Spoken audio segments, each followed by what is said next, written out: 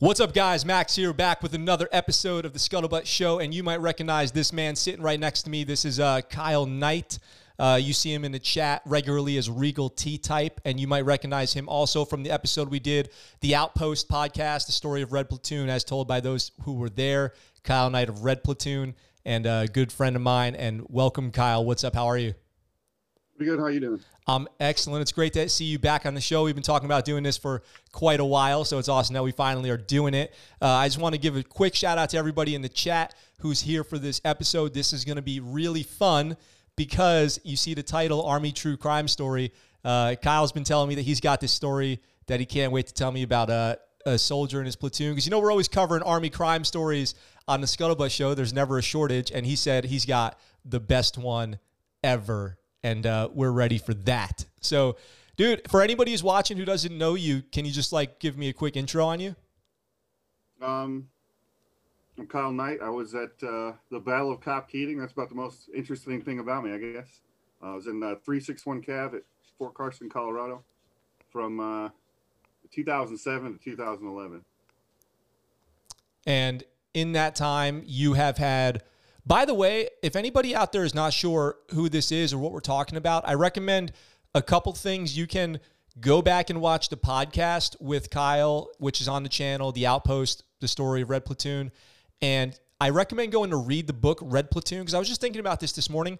And what I decided, Kyle, is like the book Red Platoon is like the complete everything experience of a soldier from 2001 to like 2012, like anything that could happen to a platoon of true, like that encompasses the soldier story is covered in Red Platoon. For anybody who was wondering what it could have possibly been like to be infantry in the Army, that to me is like the definitive book, because it talks about war, death, pre-deployment, camaraderie. Iraq is, you know, he talks about Iraq in there, after the battle, all of that. Like, it's just the ultimate modern war on terror book.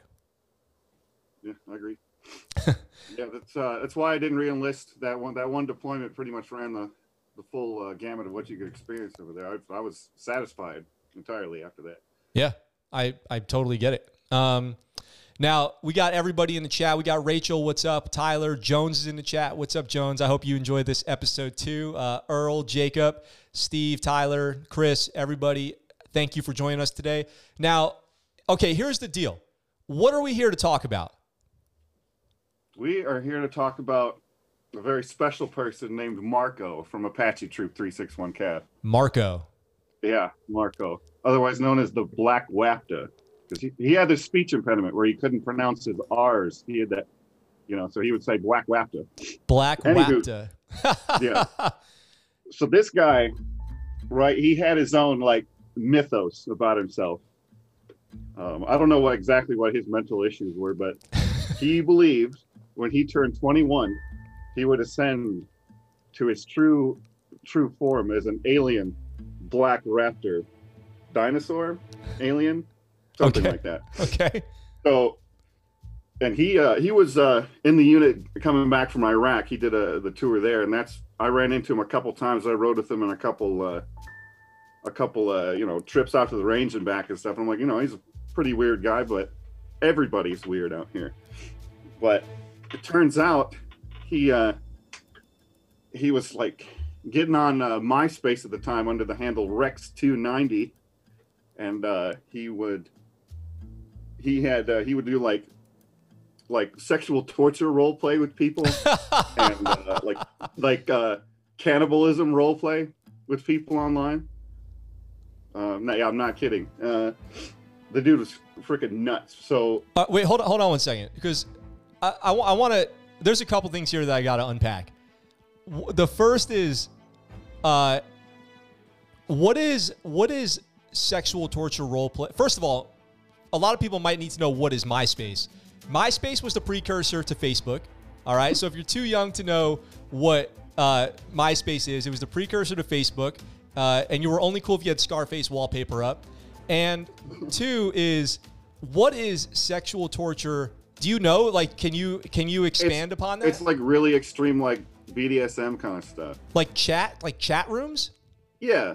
and like I don't know if he did. I didn't really know the guy or like a lot of details about that, but he was like a freaking pervert. Okay. For one thing. Okay. To start with, but yeah, he was. He had he thought he was going to become a dinosaur thing, and all this stuff. So he would start like seducing local women, especially special needs. Oh no! And then drag them up into the mountains and stab them to death and throw them off the cliff. I think he did. I want to say he did 2 or 3 like that. Okay, hold on a second. So this dude. Okay, so this guy Marco. He murdered people. He found them on MySpace. But what? Do you remember like the first time you met him? Yeah, it was in the back of a Humvee. I smoked a cigarette with him. And did anything stand out? No, he had a slight lisp. He had the speech impediment, and he was just kind of a little weird. But I mean, that's half the people at 361 Cav. It was a little weird. Was he did he have like a reputation as a good or bad dude in the platoon? He was in the other troop. I was in Black Knight. He was in Apache. But from talking to other people who worked with him, yeah, he was always, considered a little off. Okay. So I mean, if you have a whole spiel about yourself that you're an alien dinosaur who's going to ascend on your 21st birthday, I mean, that's a little strange. That's a good point. He would talk about that, like he would tell people that, like casually. Yeah, he was open about it. Is that? Oh man. Okay. Is that based on? Do you know if that's based on anything? Like, is that? I've tried to look it up. You can Google Black Raptor, and you're going to get like articles about him, and like weird furry stuff on like DeviantArt or something. So let me show everybody something real quick here, who's in the chat. We're talking about this soldier who Kyle worked with, who ended up becoming a serial killer. And I've got this serial murder rapist, something. I've got this article pulled up. You're seeing it on the screen right now. And it says Fort Carson soldier accused in killing. And it's Robert Hull Marco. And this is a picture of him. But there's a quote here, Kyle. It says, a Fort Carson soldier who declared on MySpace that he was becoming a cold-hearted killer in search of sex slaves is in custody. He said in a poorly spelled MySpace post, he says, I am becoming a true Black Raptor already. I'm becoming a cold-hearted killer and can kill without mercy or reason. That's straight from his MySpace page. Yeah, pretty edgy stuff. Dude, okay, so he goes on MySpace. What period of time did this occur over? It was that summer after the unit got back from Afghanistan, so this would be 2008. So this is after. Well, after. This is before you went. So you were pre-first deployment at this time. Yeah, this is like my first experience in an actual unit after coming to basic. And okay, so he was on that deployment. He was on the previous one in Iraq. Okay, so damn, I wonder like what that was like to be deployed with him. No, like, and I don't, there's not an excuse. He didn't get PTSD and go crazy from Iraq. He was crazy before. That's somebody who never should have been allowed in the Army in the first place.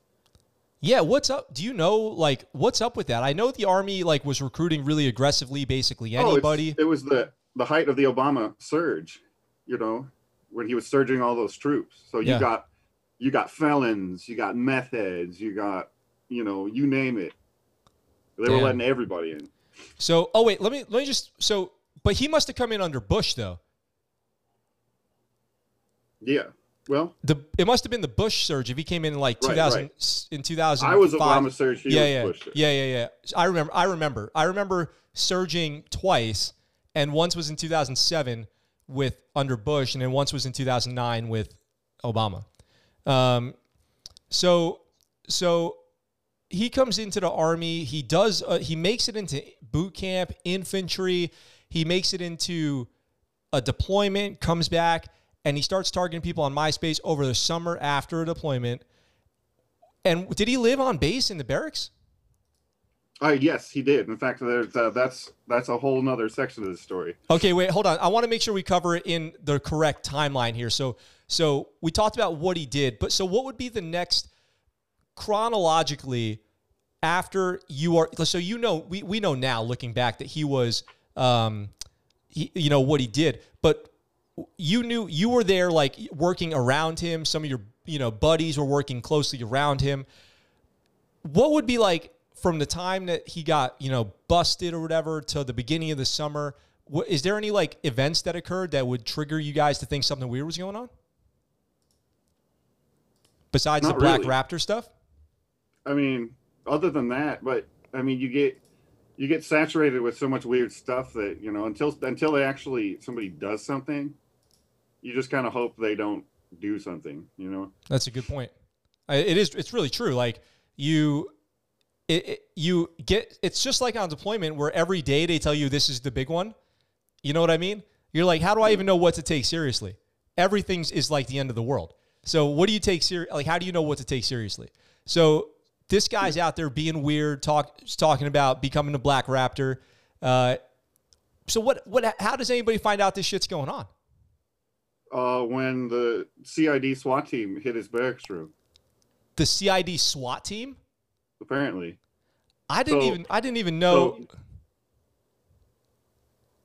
So Zach Kopis, the day because he was off post somewhere, and the day they came to search his room, Gregory from Red Platoon at Cop Keating was on staff duty, and Kopis and Larson from Cop Keating were on CQ for that barracks, and so they had to let the police in, and there was like, in his room there was like a circle of cutouts from porno mags, like a little shrine where he would do his like rituals and stuff. Oh no.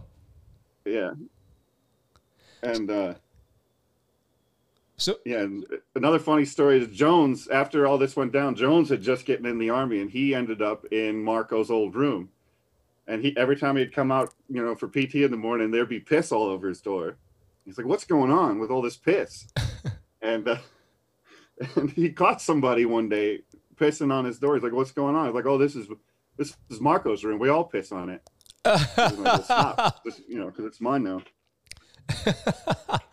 That's so obviously he did not leave, viewed very positively, correctly. So, just so everybody listening who knows, Zach Kopis is another guy from Red Platoon, who was in the podcast that we all did together about a year ago, actually.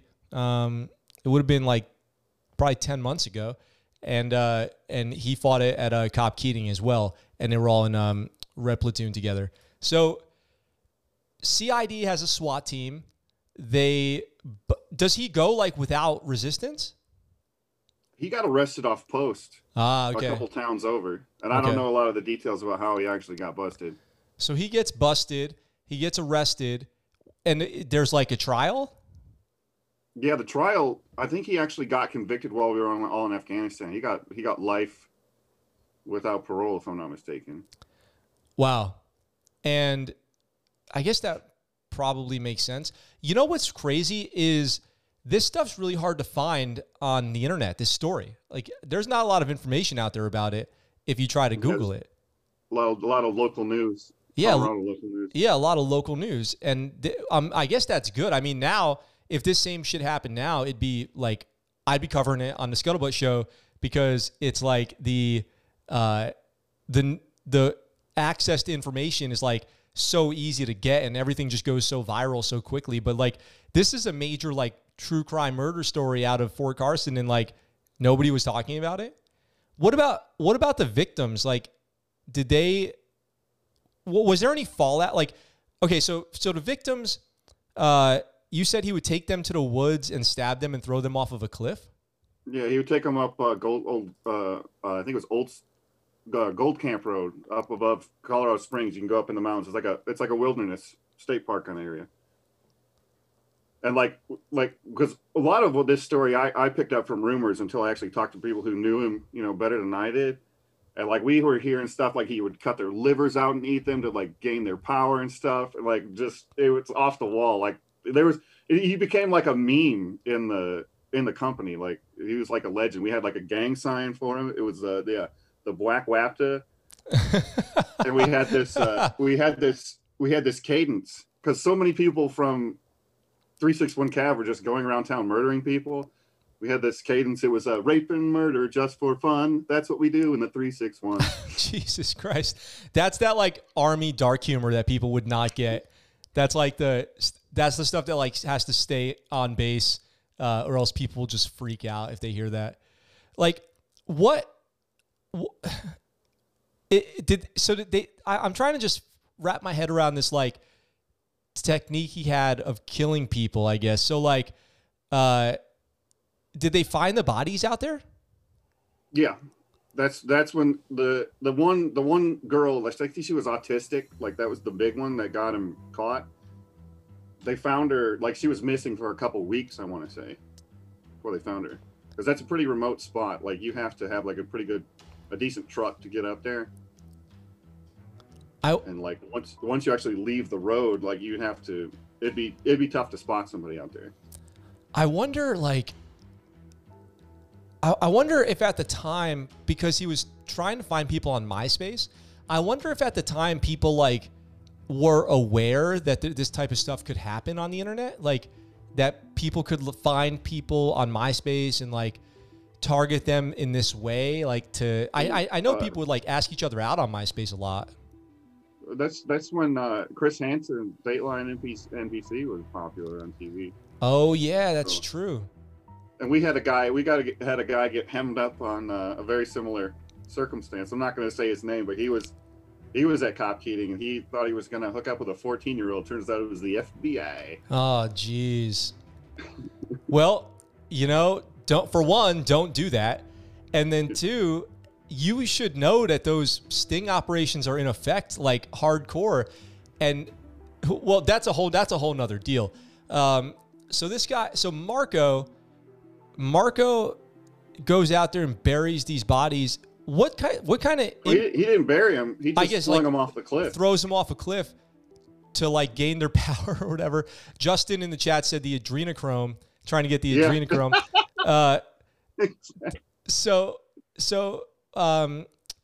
What was the fallout at the command? Was there anything?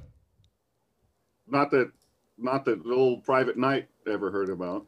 So he just is gone. He did this, and you guys just like carry on because you're getting ready for deployment. We got another one because I think there were 4 people from 361 Cav got like murdered somebody. There was like there was a couple guys trying to rob a drug dealer.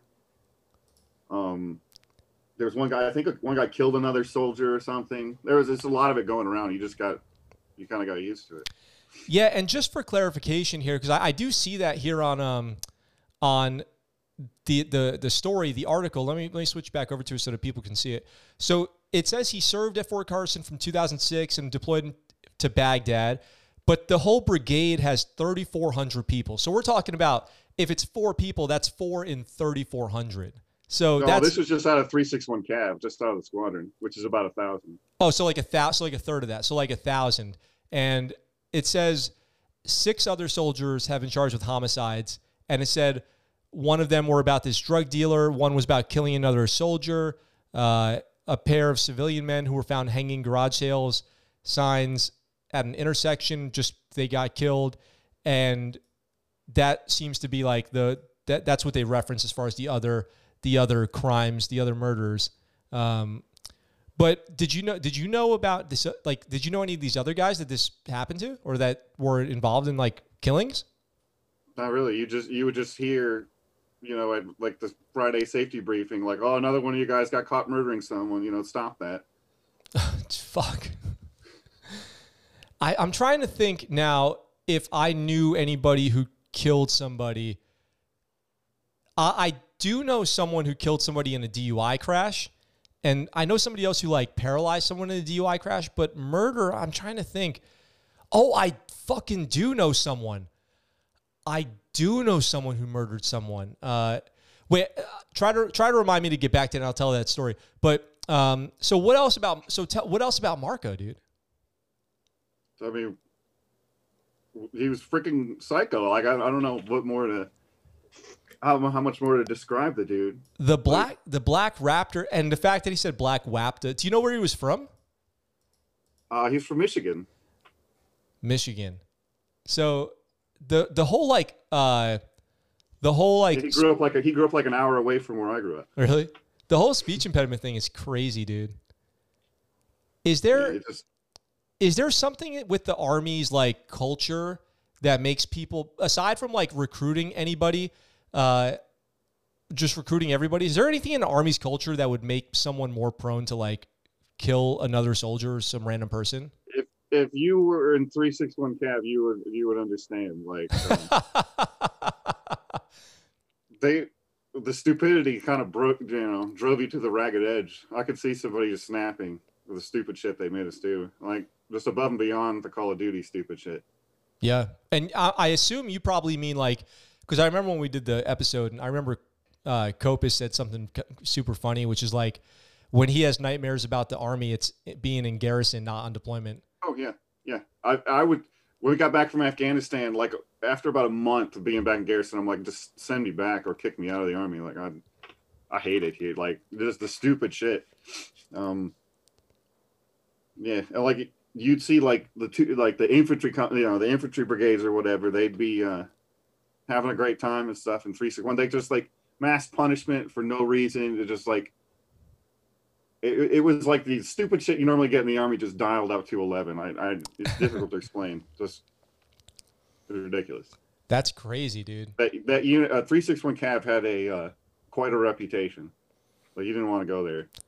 Well, I did 2 deployments with the Army. One of those was in 2009 at Bagram, and then the other one was in 2013 with an ODA, and they had like an uplift infantry with them.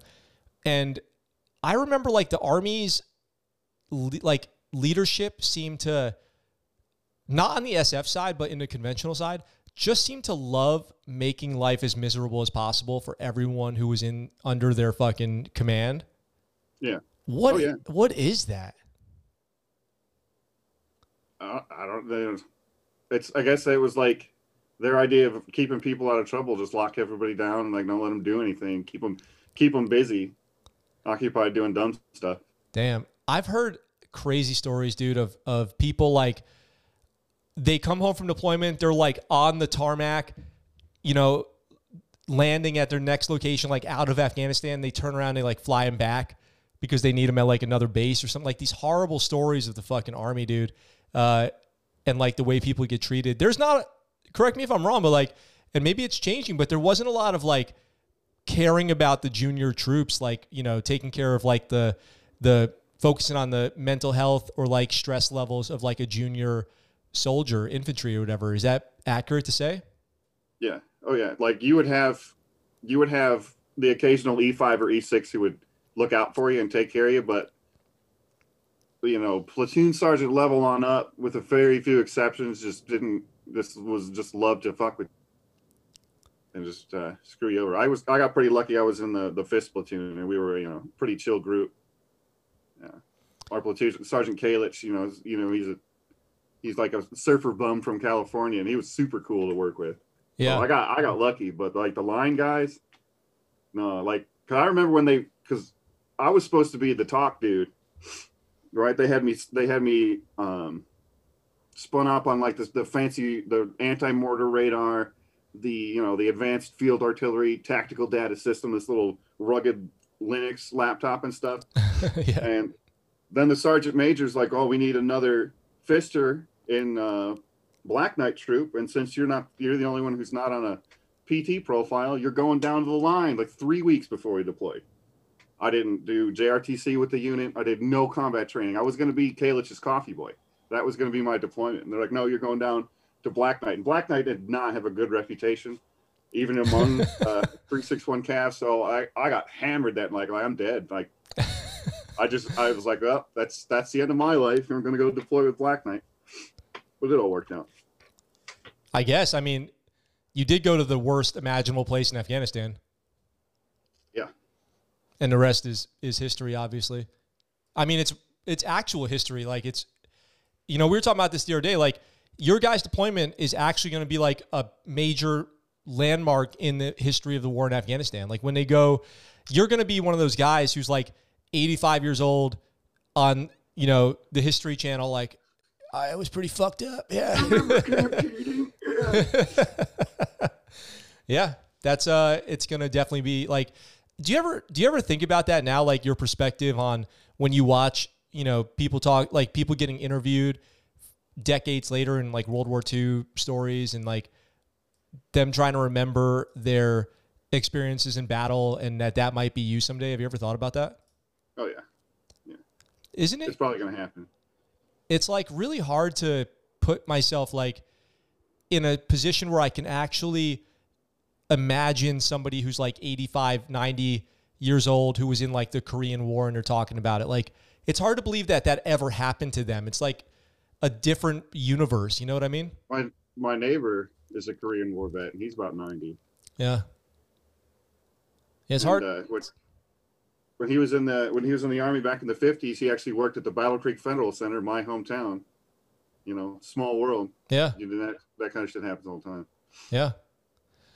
Fuck, man. Crazy. This Marco story is crazy. What was the, did you tell me about like, is this the cannibal story? Yeah. Okay. There was rumors going around that he like cut them open and ate their like guts. Oh my God. So like, that's so creepy, dude. That's like something out of Silence of the Lambs. Yeah. He was like, looking back, like I'm sure a lot of people who deployed with him in Iraq were like, I slept in the bunk next to that dude for a year. You know what I mean? Yeah. It puts a lot of things in perspective when you see people you lived with for a while just snap and do some heinous stuff. Yeah. Yeah. But he wasn't the only crazy dude we had in 361. We had one guy who was a Satanist, right? Like he had it on his dog tags and everything. And me and Jones were coming back from leave, and this was in Bagram, and we were in the 361 Cav holdover building, and he sleeps on his cot, no shit, just like this, like a monkey, and doesn't move. I've got pictures of it somewhere, but dude, super creepy. That's so weird. Well, I'll tell you a quick story, and I'm going to give you a question from the chat here. It was in boot camp. I was the guy who was sleeping directly across from me. So like if we were standing in our racks at attention or whatever, I would see him in my eye line. And he was weird from the very beginning. And we flew to boot camp from the same MEPS station. And he was weird then, I remember. And we were in the same boot camp. His last name started with a K. I don't remember what it was. And one night he's just laying in his rack and he sits up like a possessed person and he looks right at me. It's like about to be taps. And he looks right at me and he goes, "You will pay for your sins in blood." And then slowly lays back down and goes to sleep. That exact same thing happened to me in basic training. No way. We had a guy, he would sleepwalk too, and you'd have to pick him up and carry him. Like when you're on fire guard, you have to carry him back to his bunk and lay him down. But one day he was sleeping like dead like this, and he shoots straight up and he's like, "I'm drowning!" and then lowers himself back down. We're like, what the fuck was that? I fucking reported him. Like, I don't know. I mean, looking back, I don't know how I feel about it. I feel a little slimy, but I was like, I go up to the fucking, whoever the overnight, RDC was, the drill instructor, and I go over and I'm like, I knock and I'm like, Seaman Recruit Bloom reporting or whatever you say. And he goes, "What's up, Bloom?" And I go, "This dude just said we're all going to pay for our sins in blood." And he's like, "What?" I'm like, "Yeah, I don't know. That's what he said. He said we're all going to pay for our sins in blood."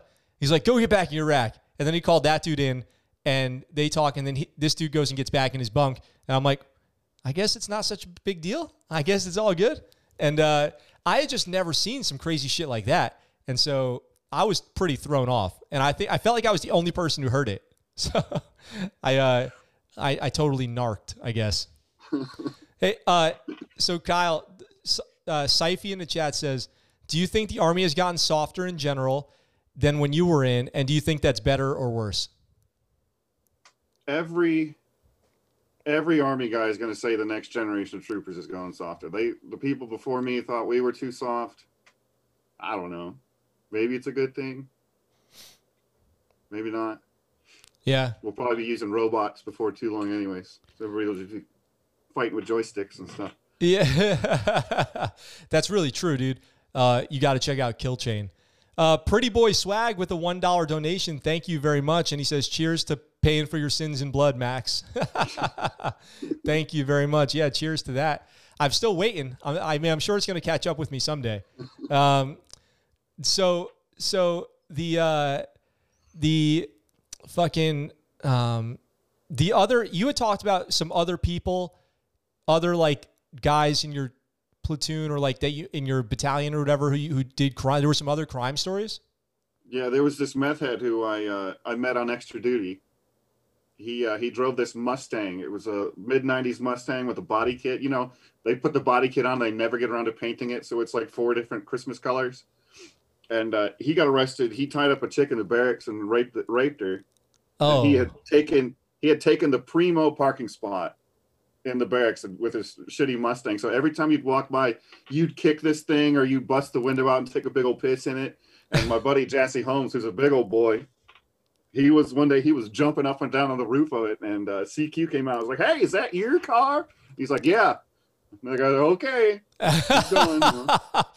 So you're talking that was his abandoned vehicle after he got like arrested or whatever? Yeah, and it took him a year to like move that thing, and it was right there, right in front of the door, the best spot in the lot.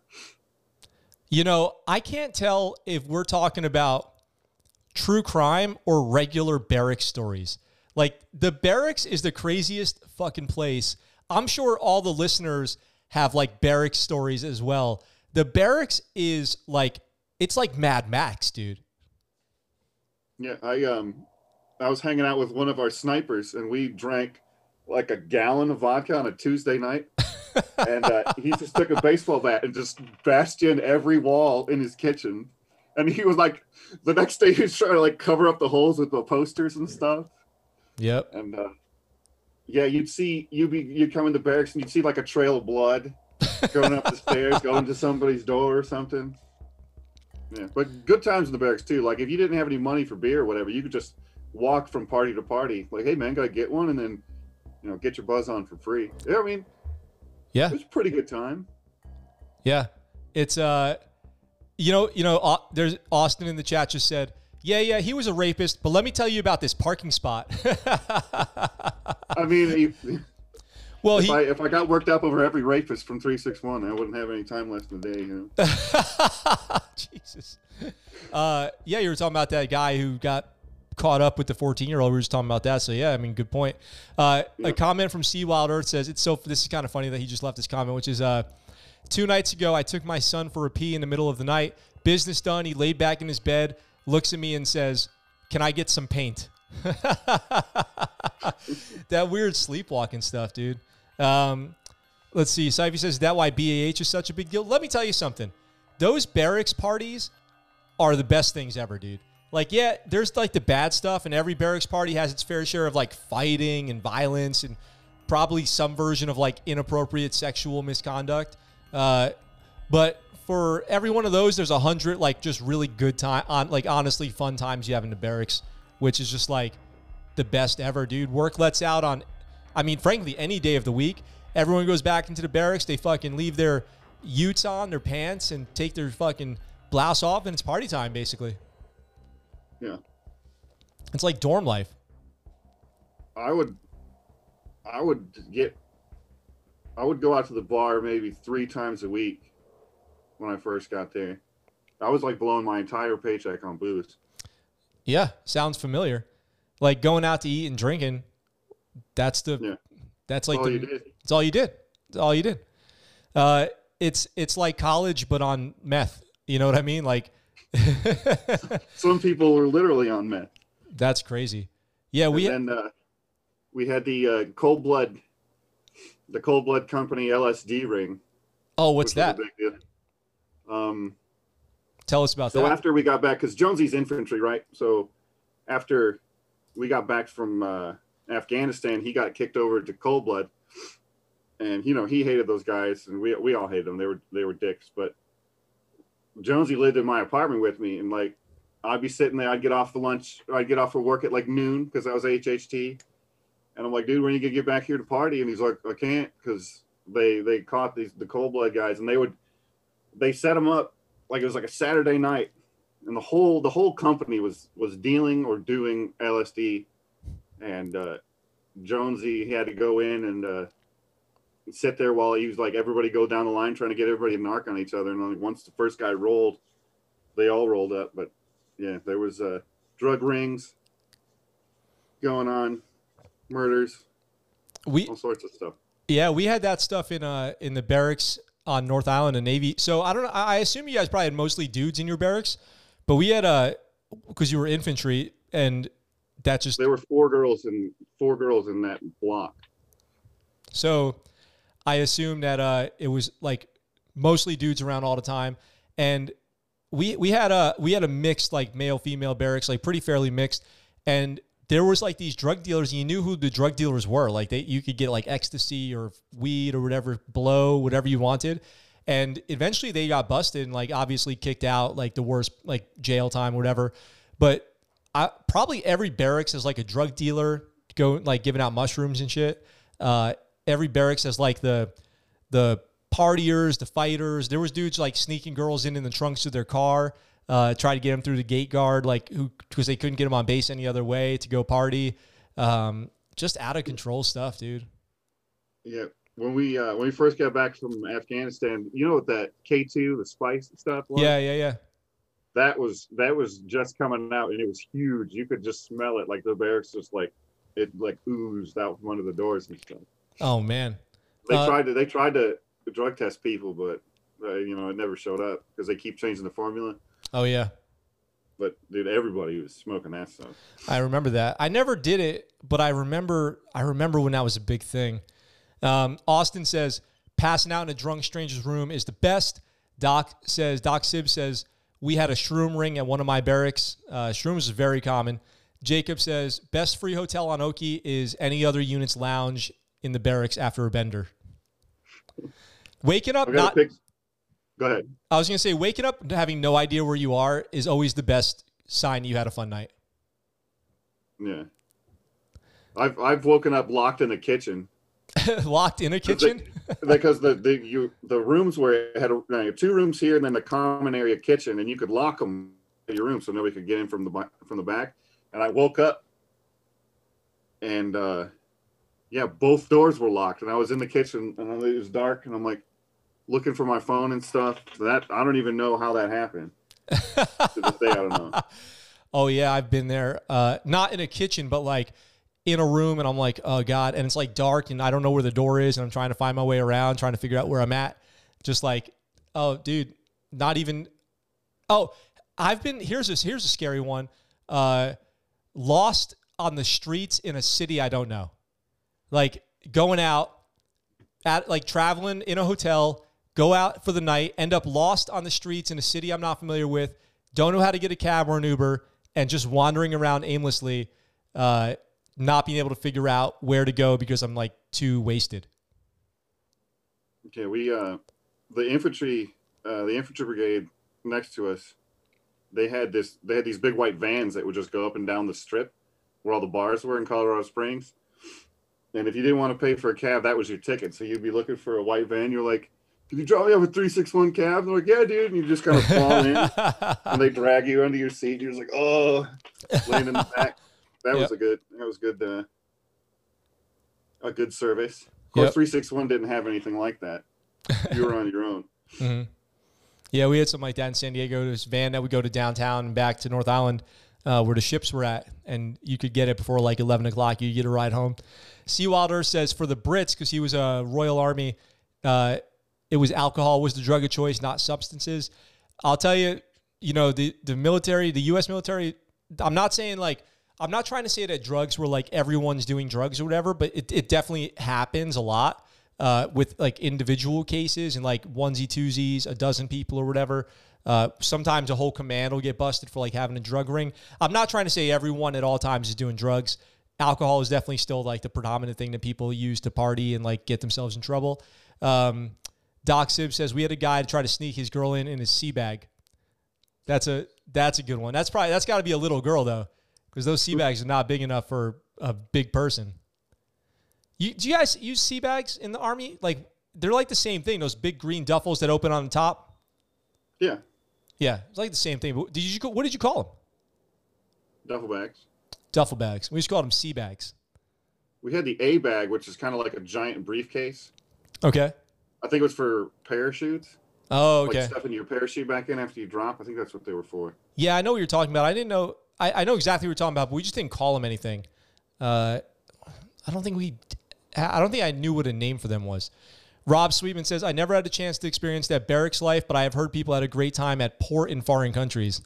Port in foreign countries is a whole different deal, dude. Like, so Rob, did you ever do any ship time where you like a tour on a ship? I'm curious. And then, Kyle, you obviously have never been on a ship, but like we would pull into a ship in another country and you would have like 10 hours to cause as much damage as possible.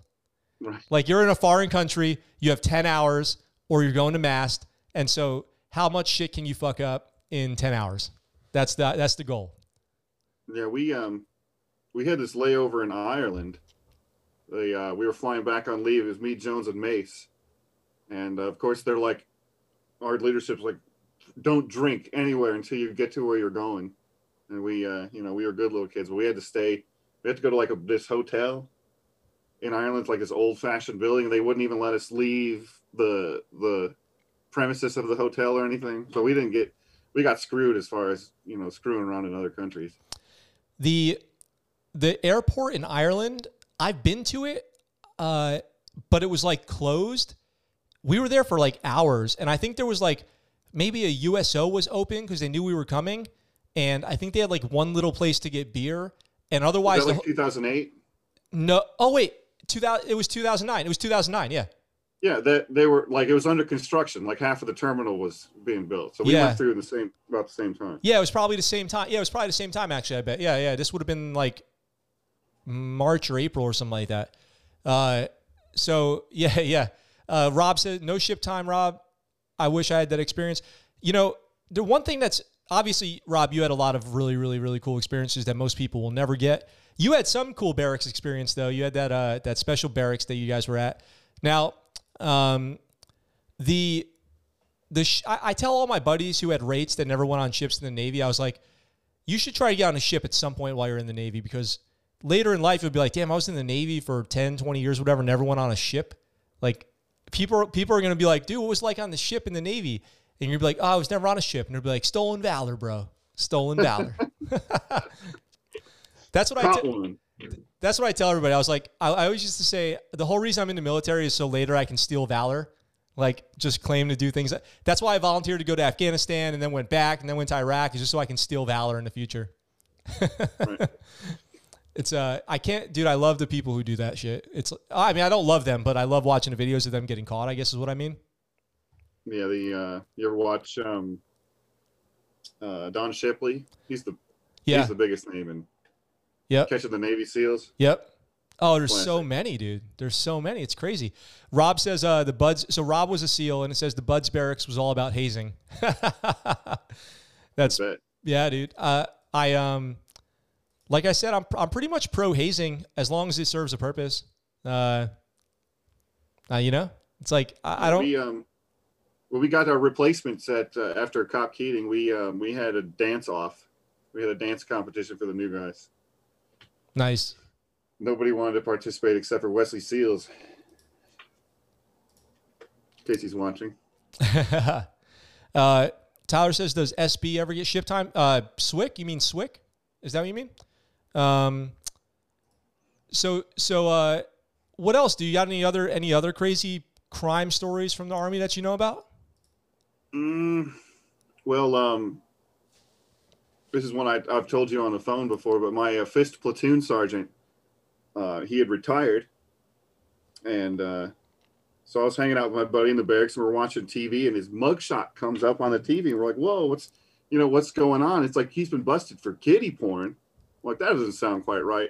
And so like a couple days go by, and we get a call from him, or we go to hang out at his house because we heard he was out of jail, and we go over there and talk to him, and I guess his ex-wife had planted it on his computer trying to frame him because she was vindictive, I guess. That's right. I remember. That was pretty funny. Seeing his mugshot come up. So I told you I knew a guy who murdered somebody, right? So this is a similar story to like seeing the mugshot come up. It's actually like exactly the same story. So except that I saw him on the internet. So this dude who I knew quite well, quite well. The guy, I was in a band and we would play these shows and everyone would come out for these shows. So we would have these big parties at like my apartment or somebody's apartment before the show. We would roll to the show, play the show, and have like an after party. And this dude was at like all of our parties. And he was always like kind of aggressive with his language. Like, I'll fucking murder you, dude. You don't know me. I'll shoot you in the face. Like if he had a problem with somebody. And he was always cool with me. Like he wouldn't have a problem with us. But like if he ever had beef with somebody, like, or he would tell us a story about somebody that got on his nerves, he's like, you don't know me, I'll kill you, stuff like that. And people say things like that all the time. They talk tough or whatever. Then he pops up on the news online. Apparently he was out at a bar and he like made a move on his girl that he knew. I guess they knew each other. He like made a move on her. She shot him down. Well, I should say she turned him down. He went to his car, grabbed a pistol, shot her in the head and killed her. And he went to prison for the rest of his life. He's in prison now. And I was like, God damn, the dude meant it. Like all those times he said that, he was just waiting for the person to like do it to. And I was pretty shocked. Like, it's weird to think that somebody who like went out to the bar and then killed somebody in cold blood or whatever, that you like what you were talking about, like you knew him, you rode in the back of a Humvee with him. Like I rode in the car with this dude on multiple occasions, like took shots with him, drank, had him over at my house many times. Right. And then he goes out and he just shoots some lady in the head. Like how crazy is that? Yeah, you never know. I wonder if I can look up. One of my buddies from Cop Keating got in a bar fight at Copperhead Road, and after the fight, he goes home and he wakes up with all this blood around him. And he's like, "What the heck?" Somebody had shot him in the leg with a .22, and it went through his thigh and out, and he didn't even notice. Damn. He was so drunk. Damn. I gotta find that story sometime. Let's see. Tyler says shipping out next month with a SWIC contract. Tyler, you'll do a lot of boat time if you go SWIC, but you might or might not get a lot of time on an actual Navy ship. But don't worry, you'll be on boats plenty, a lot, all the time, constantly. It's your whole job. Jones says, tell him the mechanics. Jones said, tell me the mechanics.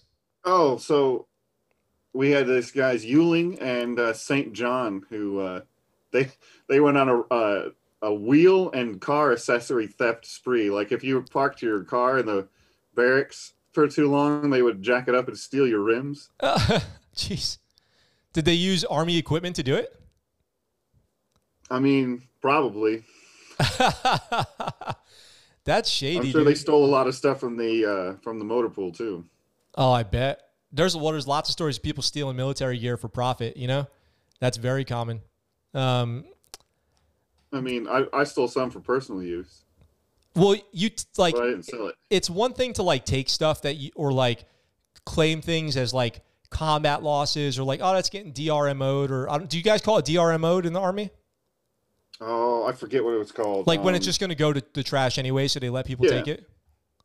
Deadlined, I think that's what they call it. Deadlined, yeah. So stuff like that. And then people take that stuff and you've got tons of things. I was trying to find a story. Then you end up with tons of like flippers and pants and things like that. Like, pouches for your kit in your house that you have like for the rest of your life. And eventually you're like, well, what the hell am I going to do with all this shit? In the Navy, do you ever have like where you have to do like layouts for things, make sure everybody's got all the right stuff? Yeah. In their gear. And like if anybody comes up short, like your NCOs will send you off to try to steal from other units so that you can complete your inventory. We didn't have that. That kind of stuff happens all the time. You got to go like, we need this and this and this to complete an inventory, go find it. find it anywhere you can. Damn, that's pretty savage. The motor pool was a cutthroat place. You can steal parts off their truck to fix yours, and then you come back next week and somebody's stolen it from you. Damn, rough, dude. That's a rough life. Always got to be on guard. Jacob says he loves some correct hazing. Yeah, me too, man. Larry says we had a BM1 get busted for stealing needle guns and knuckle busters from the bosun's locker and to retire as a BM2. That sucks. Rob says gear adrift is a gift. Gear adrift is a gift. Yeah. Yep, that's the truth. Exactly. That is the truth. You just got to be careful with what you take, though, because, like, you got to know the dollar value of it. Like, you got to be smart about it, right? You got to know the dollar value of what you take because there's, like, an amount that's, like, they don't care about. That's, like, a write-off or whatever. And then you have to know, is it, like, a sensitive serialized item or whatever? Because then they'll get you in a lot more trouble, too. But if it's, like, a consumable item under, like, $1,000, like, and you end up with it, like, nobody really even gives a shit. Yeah, I was lucky enough that I kept the Fifth Platoon's books before we deployed, so I knew what was on the books and what wasn't.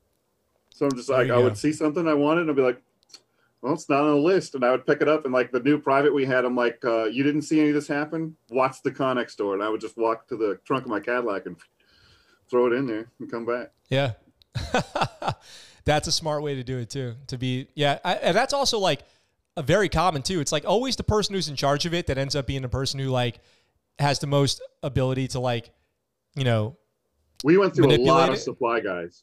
Sure. A lot of supply guys. Sure. Yeah. Justin, my buddy who we've deployed together, said, can you imagine having to steal tools from HSC 21?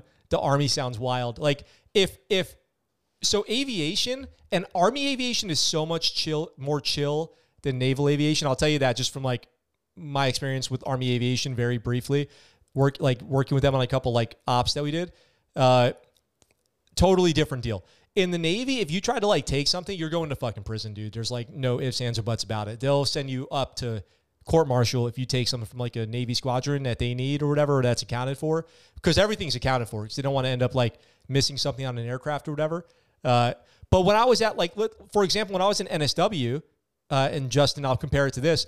When I was in NSW, there's stuff that's just out for like literally the command will just put stuff out in the courtyard or like the grinder or whatever, just take whatever you want. Like you could end up with so much stuff legitimately, like without even having to be shady about it. It's out of control. Like so much free stuff is available. It was just called like dermo bins. At the Bostic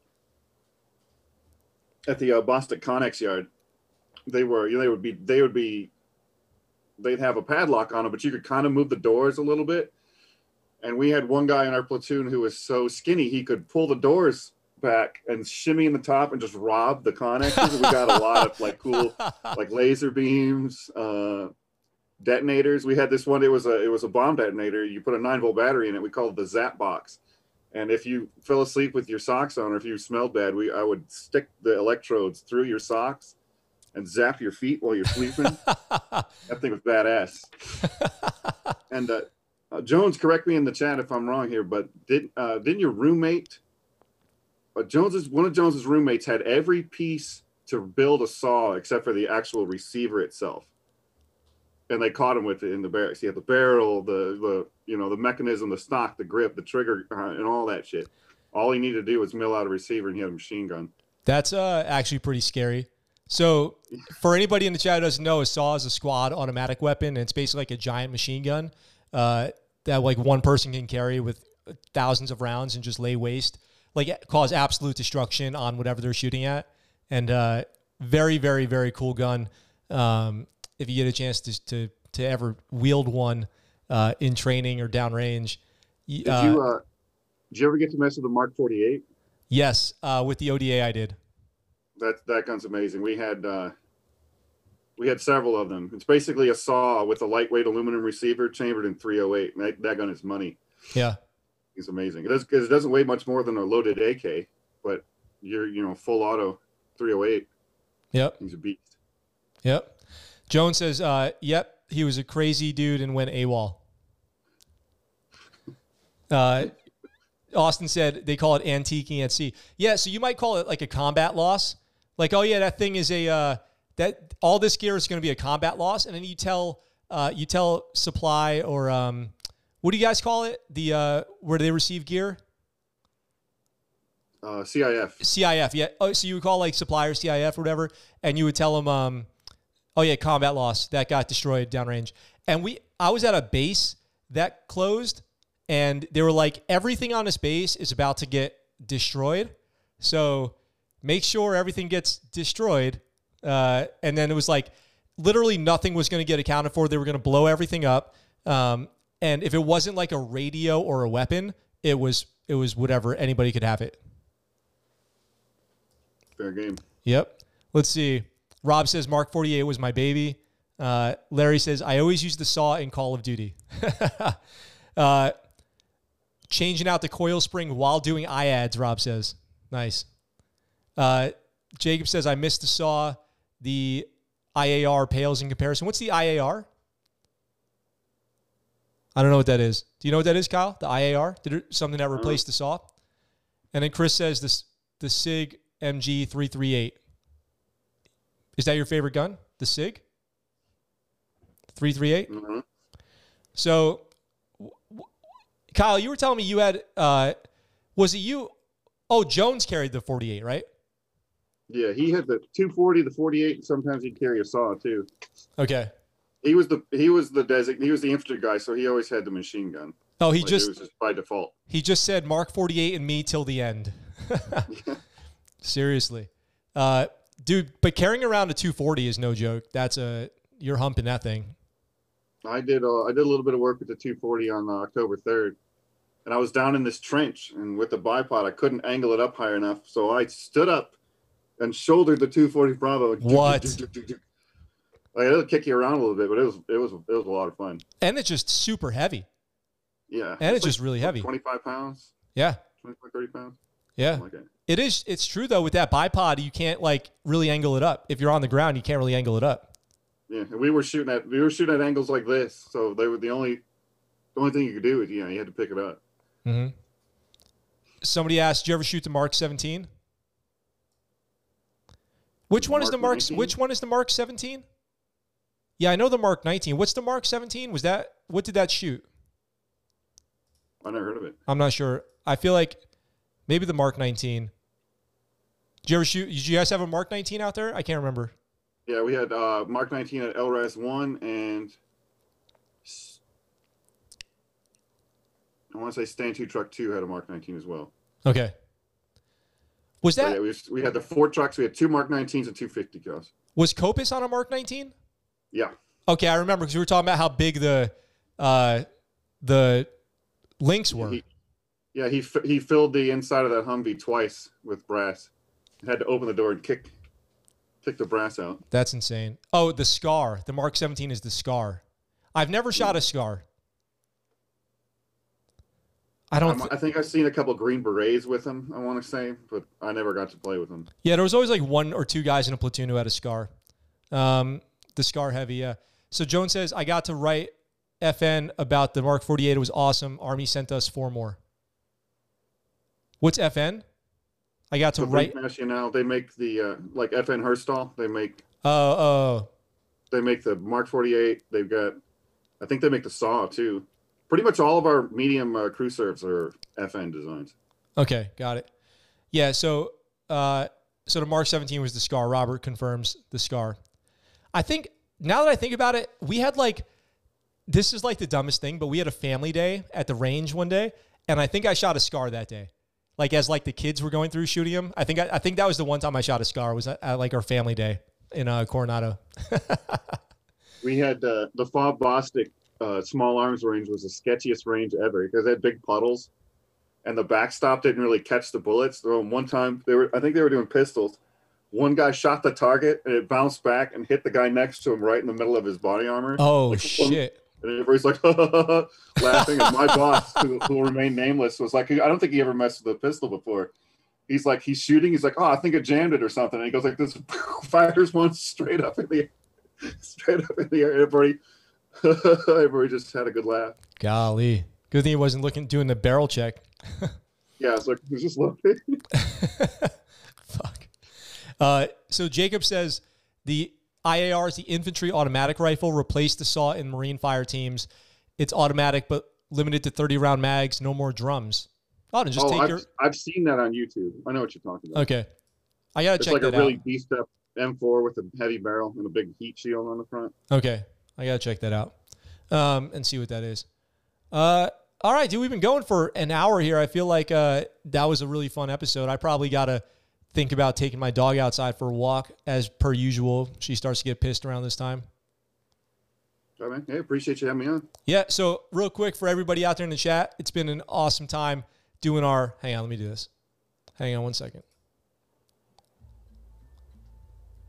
Today, on the Scuttlebutt Show, we talked about Army True Crime with Marco, Cannibal, Eater of Women, MySpace Stalker. Thank you. Rex 290.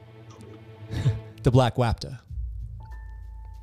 Thank you to our special guest, Kyle Knight, Red Platoon, for joining me on this very special episode of the Scuttlebutt Show. You can find more information about him in the book Red Platoon, the movie The Outpost. And wait, do you still have your YouTube channel, Midnight Chow? Is that still up for people? Yeah, just I haven't got around to interviewing anybody else recently. There's 5 episodes, I think. Got it. And you can find his podcast, Midnight Chow, wherever you listen to episodes on YouTube. And actually only at Midnight Chow. Tomorrow we'll be back with another brand new episode of The Scuttlebutt Show. Until then, I look forward to talking to all of you very soon. I'm out for now.